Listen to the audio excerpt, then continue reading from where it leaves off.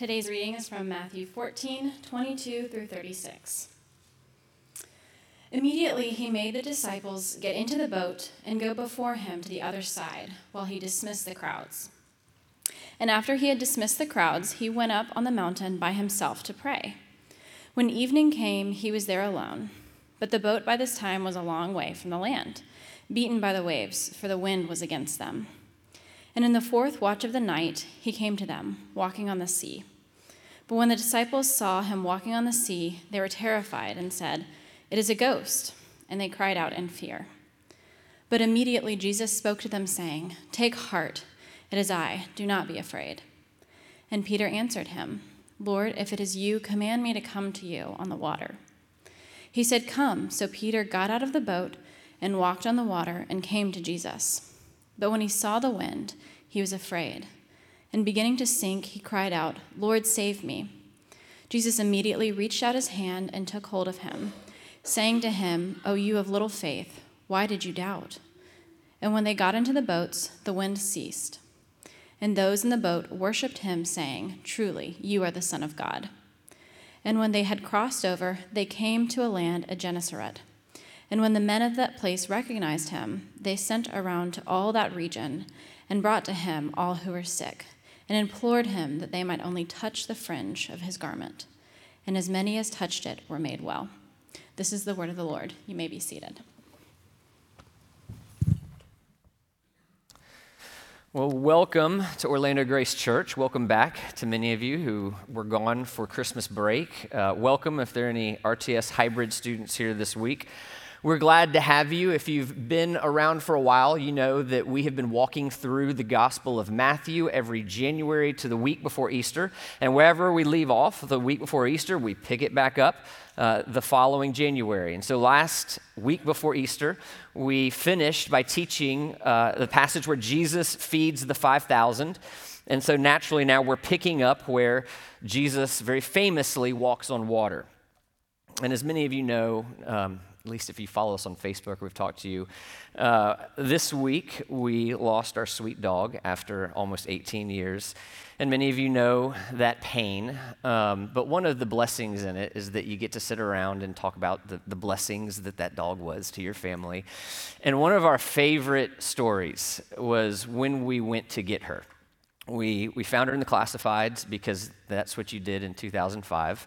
And the classifieds took us to Polk County's finest breeder, which if you know Polk County, you can hear the sarcasm in my voice. And if you're from Polk County, I'm sorry, maybe it's changed a lot since 2005.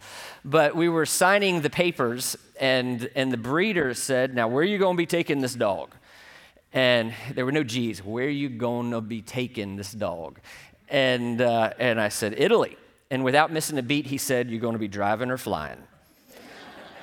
And I was thinking, I didn't know there was a road to Europe. And with the most serious voice I could muster, I said, "I think we're going to fly this time."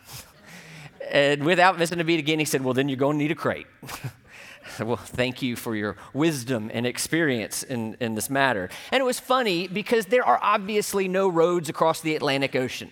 It would be ridiculous to see anything other than a boat, going on top of the sea. Cars don't travel on top of the sea. People don't walk on top of the sea. And so we laugh at that until it actually happens. When it happens, it brings terror into the people that see it. And that's exactly what happens in our passage today. The disciples were with Jesus when he was feeding the 5,000, and Jesus, before the crowd was even dismissed, he dismissed his disciples, and he told them, "I want you to go get in the boat and meet me on a far-off shore on the other side of the sea." And Jesus stayed, he dismissed the crowd, and he prayed. And I'm going to be a little more allegorical this morning with this text, which I think is fine and justified in many ways. But as you read, when the disciples, when they got out on the sea, and it was apparently late at night, the storm came, the winds were high, the seas were high. And so what I want to do this morning is I want to talk about the inevitable storms that come into our life and how our only hope is the one and only Lord over the storm. You know, I know many of you in this room, and I know that you are walking through storms. Storms bigger than losing a dog or having a bad football team. You know, storms of losing a loved one or having a failing health or a failing family or a new baby, and you're weathering the storm of new sleep. You know, we will have storms in this life. Wind will blow. They will come. The question is not whether we will have a storm, but when we're in a storm. So this morning, I want to look at this passage and I want to see where the storms come from, how Jesus gets us through those storms, and how he is truly the Lord of the storm. So first, where the storms come from. I have this habit I have for about 20 years now. I find one or two places in town, normally they're coffee shops, and I try to spend a few hours a week consistently in that place. And I was in one of those places about 2 weeks ago, and one of the main guys who works there, he came to me. We always talk about things, and often it's spiritual, and he asked me, why is it that bad things happen to people? And he particularly had in his mind this homeless guy who just could not seem to get his life on track. And I explained to him, well, at the highest level, the most general level, bad things happen because we are sinful people living in a fallen world. That's just because someone's trials or difficulties are more significant than the other person, it doesn't mean that their sin is greater, but just the fact that we live in a fallen world. This world was not designed to have pain, anxiety, depression, loneliness, strife, or death. That was not the design, but in Genesis 3, we decided that we wanted to go our own way as in Adam and Eve and all of us who have come after Adam and Eve. And at that moment, everything in this world changed. Now, pain and strife are guaranteed in this life. If you haven't experienced that, you just haven't lived long enough. Pain and strife will come just by living in this world. So that's the top level. Then you have this other category of pain and strife that comes from living a disobedient life to God.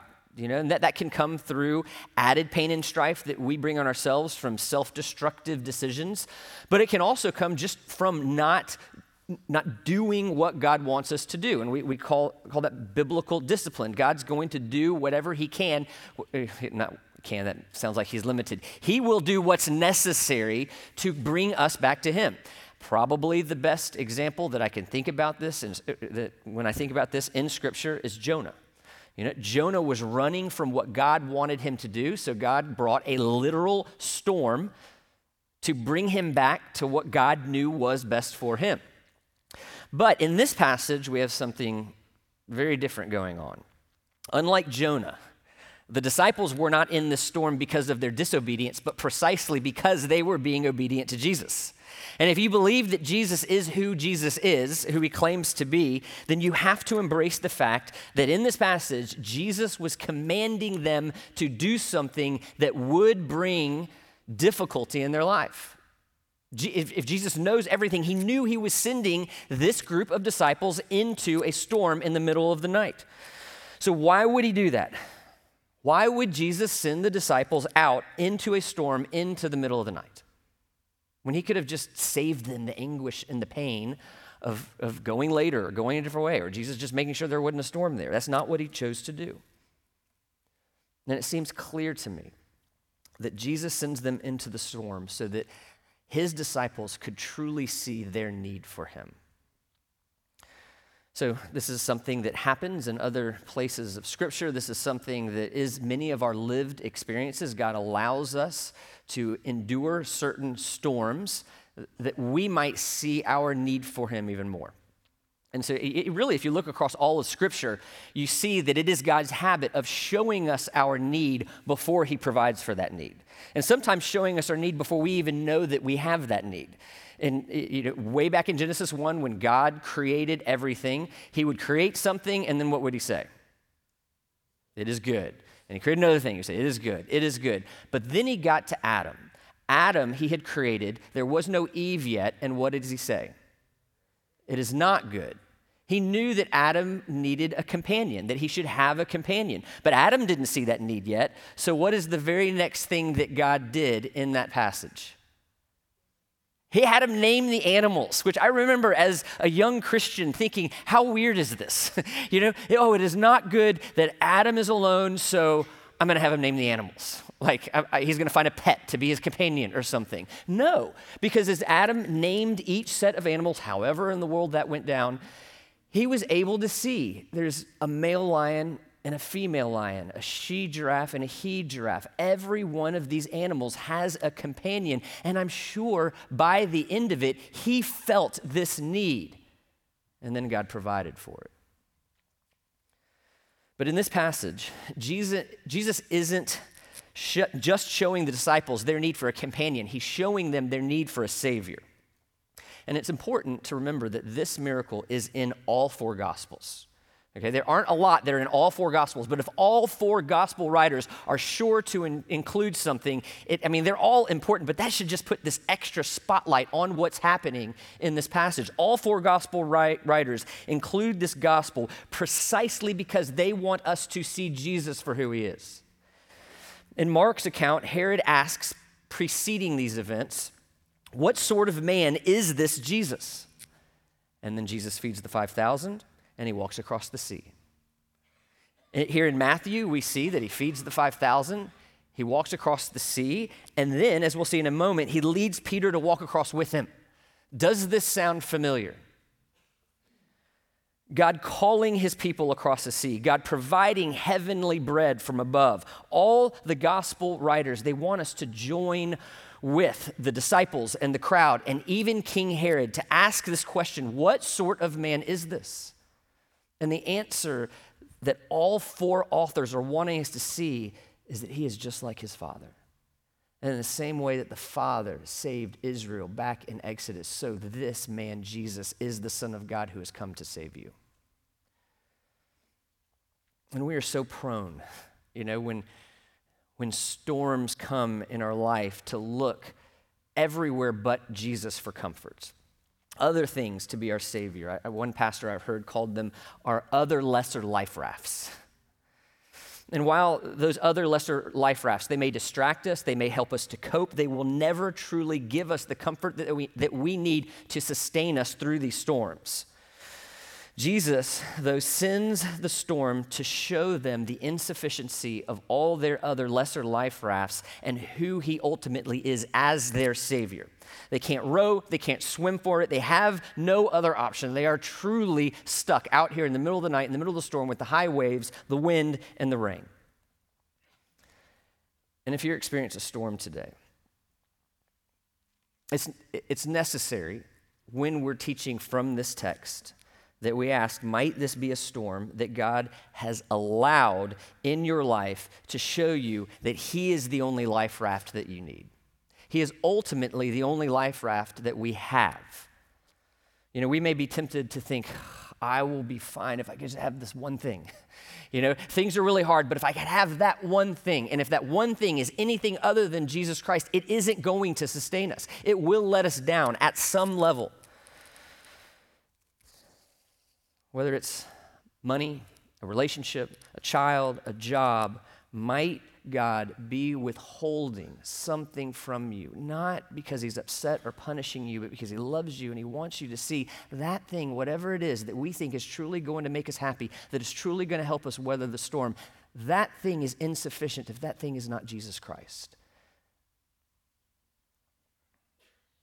And once we're open to that possibility, because again, he wants us to know him and experience him. He does this out of love for us, just like he does with these disciples. Once we're open to that possibility, then we can see how it is that Jesus sustains us in the storm, which is the second part.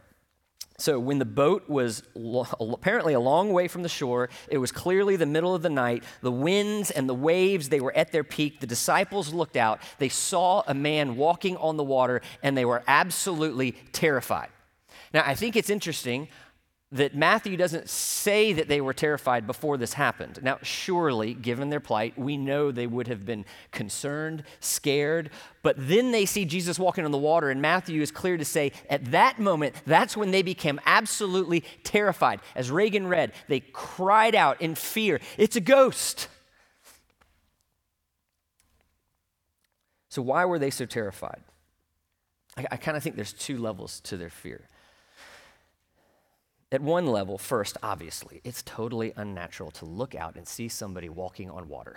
And when you see something so unnatural, so supernatural, so unexpected, you are going to have some anxiety about this because you can't explain this. This is not happening the way that you would expect it to happen. So I think everybody at some level, when we see something truly odd like that, we would be prone to have a little bit of fear. But I think something else is going on here too. These disciples, they're getting a glimpse of holiness. And I'm going to support this through this text and others. But the holiness of God is something that we think we want to see until we see it.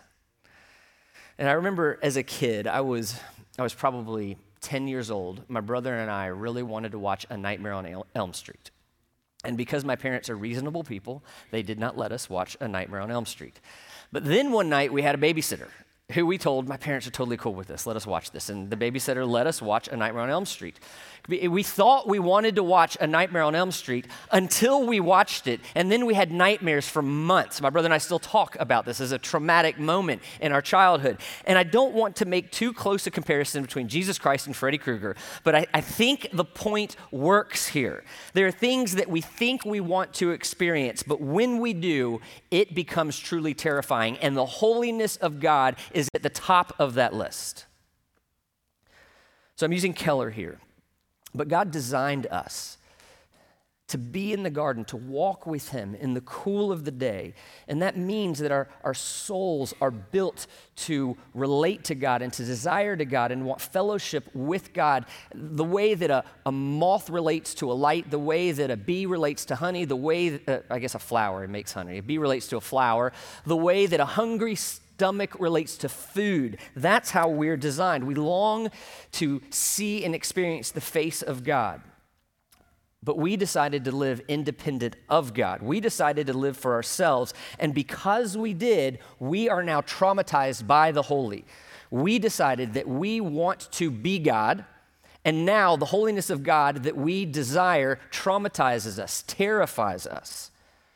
This is why we have books on the New York Times bestselling list today like You Are a Bad A, How to Stop Questioning Your Greatness and Start Living an Awesome Life. I mean, if this doesn't epitomize the natural state of our souls, I don't know what does. Now, because of the decisions that we have made, the holiness that we desire now terrifies us because it directly confronts the reality that we have created. We are not holy, but we act as if we are. So when we are confronted with true holiness, we fear the one we were made to long for. So our plight is a trap of our own making. You know, much of the world today is like the 5,000. You know, the 5,000 that Jesus fed, we have no reason to believe that they had saving faith. They were enamored with Jesus' miracles, so much so that in John's account, John tells us that they tried to take Jesus captive to go and make him king.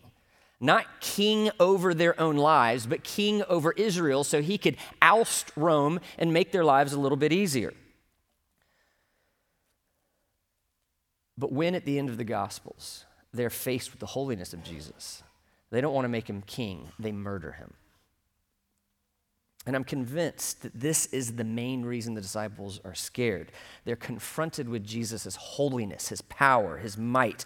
And Mark's account supports this as well when he says in Mark chapter 5, and he got into the boat with them. This is a little bit later in the story. And the wind ceased, and they were utterly astounded. And here it is, for they did not understand about the loaves, but their hearts were hardened. So that there are things they don't yet understand about Jesus, and Jesus is creating this moment to help them understand who he is. And in Jesus' holiness, we see two ways that he sustains these disciples and us in the storm. He intercedes for them, and he calls them closer to himself. So interceding. You know, interceding is something that I think is very often overlooked in this passage. When Jesus sent the disciples away and the crowd dismissed, what is the one thing that Jesus then did? He prayed. And we have enough accounts of Jesus' prayers to have every reason to believe that he was praying for his disciples, interceding for them before they even knew what was brewing, before they even knew there was cause for concern. Jesus was already interceding for them, praying that they would be sustained, that God's will would be done in their life through the storm that he knew was coming on them. In Dane Ortland's book, Gentle and Lowly, that we as a church read last spring, he writes, "One way to think of Christ's intercession is simply this: Jesus is praying for you right now. Even when our prayer life stinks most of the time. But what if you heard Jesus praying aloud for you in the next room? Few things would calm us more deeply than that." Matthew Henry once wrote that whenever any believer goes into a trial, her Lord goes into prayer. Just think about that. Before we even enter the trial and all the way through that storm, that difficulty, whatever it is, the one who has unfettered access to the throne room is interceding on our behalf. When we ask questions like, where is Jesus in this trial? The answer, he's praying for you. He's interceding for you. He's praying that we would be sustained, that we would stay faithful, and that God would use these circumstances to draw us closer to him. Which leads very logically to the second way. He's sustaining us. He's drawing us closer. And we see this with Peter. He calls Peter to him. So Jesus says, when they're in great fear, he says, "Take heart, it is I, do not be afraid." Well, in the Greek, it literally says, "Take heart, I am."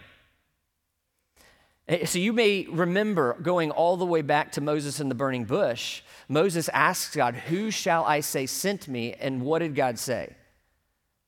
"Tell them I am sent you." This all-encompassing name that communicates his power and his omnipotence and his holiness and his righteousness. This name, I am, simply encapsulates it all in his character. And then in John chapter 8, toward the beginning of Jesus' ministry, he stood up in front of many of the religious leaders of that day, and he said, "Before Abraham, I am." So at this point, Peter hears this. And, Peter's sort of more of a shoot first, aim later kind of guy at this point, which I identify with uncomfortably so. And he says, "If this is you, let me come to you." And Jesus says, "Come." So Peter got out of the boat and he begins to walk toward Jesus, but something happened. At some point, Peter's focus ceased to be Jesus, and he began, the text says, to look at the wind and the waves around him, and he began to sink. And I think it's really interesting that comparably to other major biblical events, there are so few paintings of this scene. And I have to think it's probably because, at least in the Roman Catholic medieval ages, they didn't want to paint anything that could possibly depict a shortcoming of Peter. But I don't think Peter was presumptuous or arrogant in jumping out of the boat. I think he did exactly the right thing. He seems like a very normal person responding to Jesus. But once he got out there, things got difficult. And Jesus reached out his hand, he took hold of him, and Jesus had strong but loving and truthful and helpful words for Peter. And he says, "Oh, you of little faith, why did you doubt?" Peter doesn't say, "Why didn't you trust in yourself more, Peter?" Or, "Peter, why didn't you just believe in your greatness and live your best life?" That's not what Jesus says. Jesus is asking Peter, "Why didn't you believe?" And immediately upon entering the boat, the storm stops. It's like this ultimate confirmation. I mean, you have to just put yourself in the disciples' shoes there for a minute. Our temptation, I think, like Peter, in storms, is to take our eyes off of Jesus and focus on the circumstances around us, to focus on the storms. But this passage is a call to keep our focus on Jesus in the midst of those storms. And as long as Peter keeps his eyes on Jesus, he's walking on water. But when his eyes moved from Jesus to the wind and waves, that's when his faith began to waver and he began to sink. And in this passage, Peter is just such a beautiful example of what saving faith looks like. So Jesus calls him first, then Peter responds to him. But like Peter, most of us have these moments when things get tough and our faith begins to be more grounded in our circumstances than in keeping our focus on Jesus. And the inevitable result when our eyes are on our circumstances and not Jesus is that doubt's going to creep in. That's going to happen. When we're consumed with the bank account, when our loneliness overtakes us, when we're just constantly thinking about and focusing on the next doctor's report, what it's going to say, when we're focusing and consumed by these circumstances and not Jesus, the result is that we will begin to see doubts in our faith, in the storm. Because when we're consumed with those things, when those things is where our hope primarily is, we're putting our hope in the lesser raft. When our return from Mississippi after the break got delayed because of our dog, it got a little more complicated because early the next morning, there was a big cold front coming in from the west, as they do, and we had to be gone by like 6:15. And it wasn't just any cold front. These were thunderstorm warnings, tornado warnings, so we were up early. And just as we were getting in our car at 6:20 and pulling out, I mean, it was, the sun had already technically rose, but risen. But it was pitch black. It was thundering, lightning. The rain was beginning to come down. Our phones were beginning to light up with tornado alerts.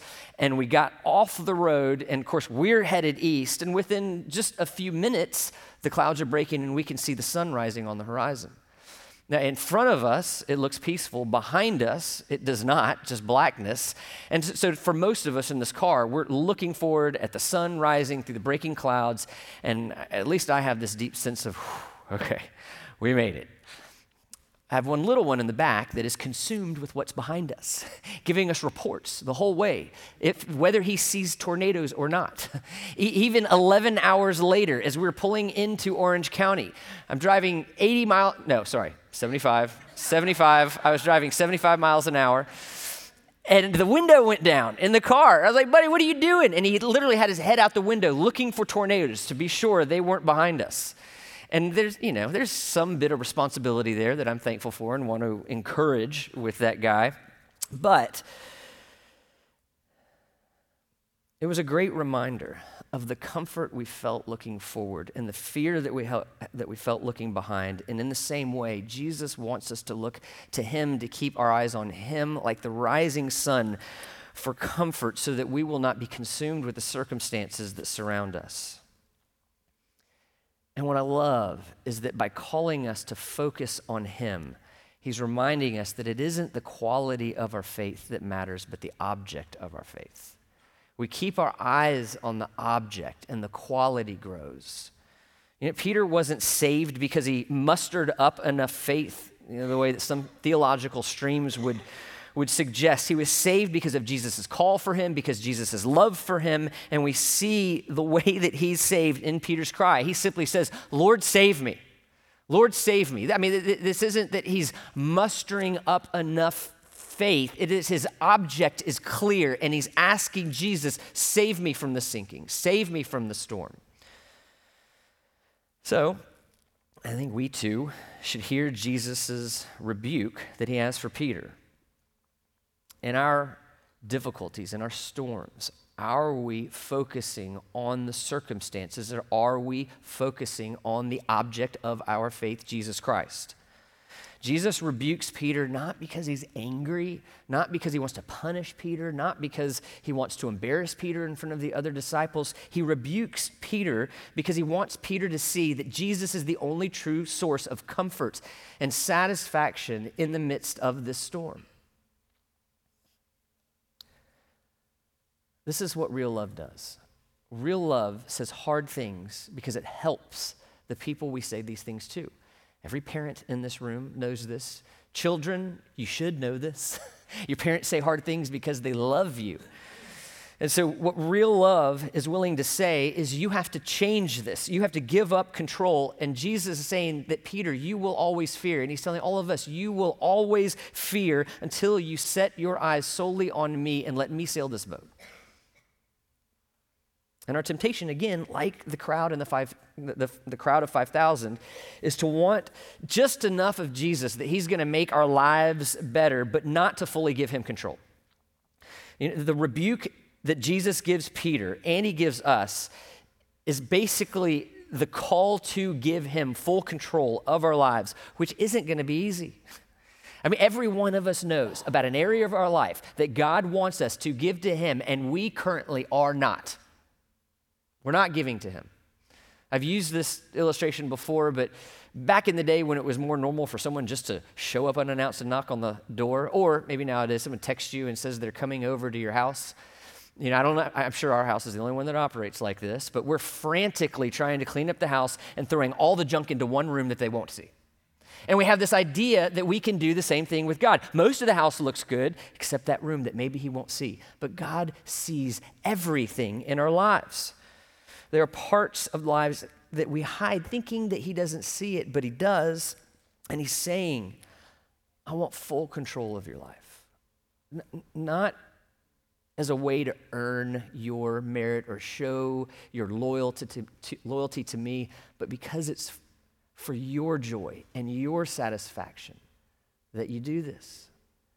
Because we've seen all the way back from Genesis 3, you make a bad God for yourself. We make a bad God for ourselves.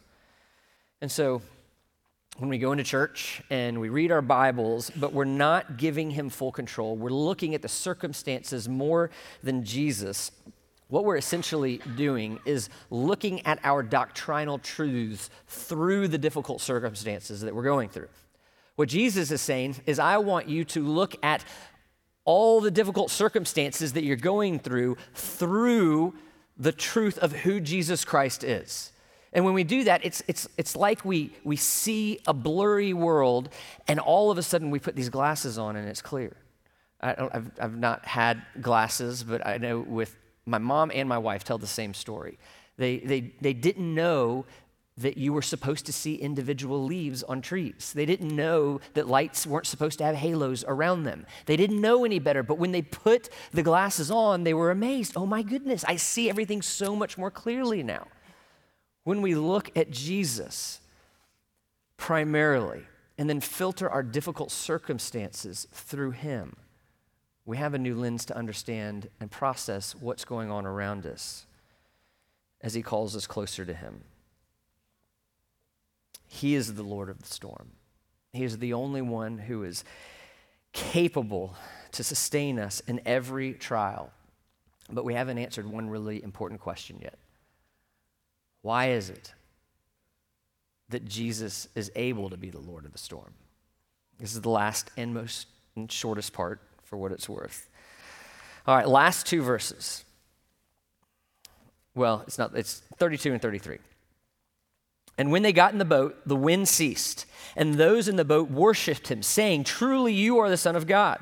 So Jesus literally stopped the storm, and in doing so, he's declaring, I have power over everything in this natural world. I have power over nature. He's already demonstrated he has power over the spiritual world as he casts out demons. As we see at the very end of the text, he has power over even illnesses. He has power over everything. There is nothing over which Jesus does not have control. And now the disciples see this for the very first time, and they worship him, and they proclaim, "Truly, you are the Son of God." So they see his holiness, and they're no longer scared by it. They bow down before it. They give up this illusion that they're in control of their lives, and they submit to Jesus every aspect of their life. And this is how the trap that we have made for ourselves is fixed. This is how the holiness of God that we long for doesn't have to terrify us any longer. We bow down and we admit that we are in a trap of our own making that we have placed ourselves in, and we give our lives to Jesus. We don't try and hide from the holiness of God the way that Adam and Eve did in the Garden of Eden, hiding from God when he came and called them to himself. We embrace the fact that we are totally exposed as sinners. God sees every room in the lives of our hearts, everything. And when we do this, the greatest storm that we will ever face is taken from us. At the crux of this trap is the reality that we have rebelled against our holy God, and our unholiness demands a holy wrath. And that's why holiness terrifies us. We know at some level we long for the thing, but that thing is not going to go well for us. We know what we deserve for our betrayal. And I would go so far as to say this is true of every person, whether they are a Christian or not. You can find this in your non-Christian friends. There's a sense deep down, if you can get there, that God is holy, we are not, and that's not going to go well. I was talking to a friend this week, and this person has a friend who is not a Christian, and he's been looking for a way to get into spiritual conversations with this person, and somehow death came up. And he was like, well, that's a good way to get to spiritual conversations. And this person said, I can't talk about death. It scares me too much. I just act like it's not going to happen. So why would death scare that person so much? Because at that person's core, they know that this is not going to go well. But because God loves us so much, he took on flesh. And God the Son, Jesus Christ, endured the wrath that we deserve, given by God the Father, that we would never know that wrath, that we would never know that storm. And it doesn't just stop there. Not only that, but when we bow down and when we embrace the fact that we have made this trap, that we are fully exposed, that God sees every area of our life, we submit it to him, then we are clothed in his righteousness, never to have enmity with God ever again, but to only enjoy the sweet blessing of fellowship with God as a beloved son and daughter. That's what our Savior has done for us. That's why he is the Lord of the storm and able to sustain us in every storm that we will endure in this life and bring us to a kingdom one day that will never know a storm again. I was talking with someone a couple weeks ago about what kind of church I want OGC to be. Not that I'm the ultimate word for what OGC is, but I've got thoughts. And I was telling this person that, when I was pastoring in my 20s and 30s, although I wouldn't have admitted it, I wanted to pastor the cool church in town. And for a season, we were that, and then we weren't, and that was kind of a bummer. But as I've gotten older, not only am I okay not pastoring what's considered the cool church in town, I really don't want to. I don't want to pastor a flashy church. I want to pastor a vibrant church. I don't want to be a church whose value is dictated by this fleeting value of cultural coolness. That's not what we should want our church to be. We want to be a vibrant church, and that means that we look to Jesus. We look to Jesus and give him glory and praise when things are good, because that's going to make us humble. And we look to Jesus and we give him glory and we praise him when things are hard, knowing that he will sustain us through these trials, to see that he not only allows these storms and sustains us in the storms, but that he uses them to conform us more into the image of the Son. And the more we are conformed into that image, the more satisfied and joyful we are going to be in this life, regardless of what is transcending around us. I don't want us to see Jesus as someone who just makes our life easier. I want us to see Jesus as our only hope and purpose in this life. I want us to be a church that hears Jesus' words. Do not fear, I am.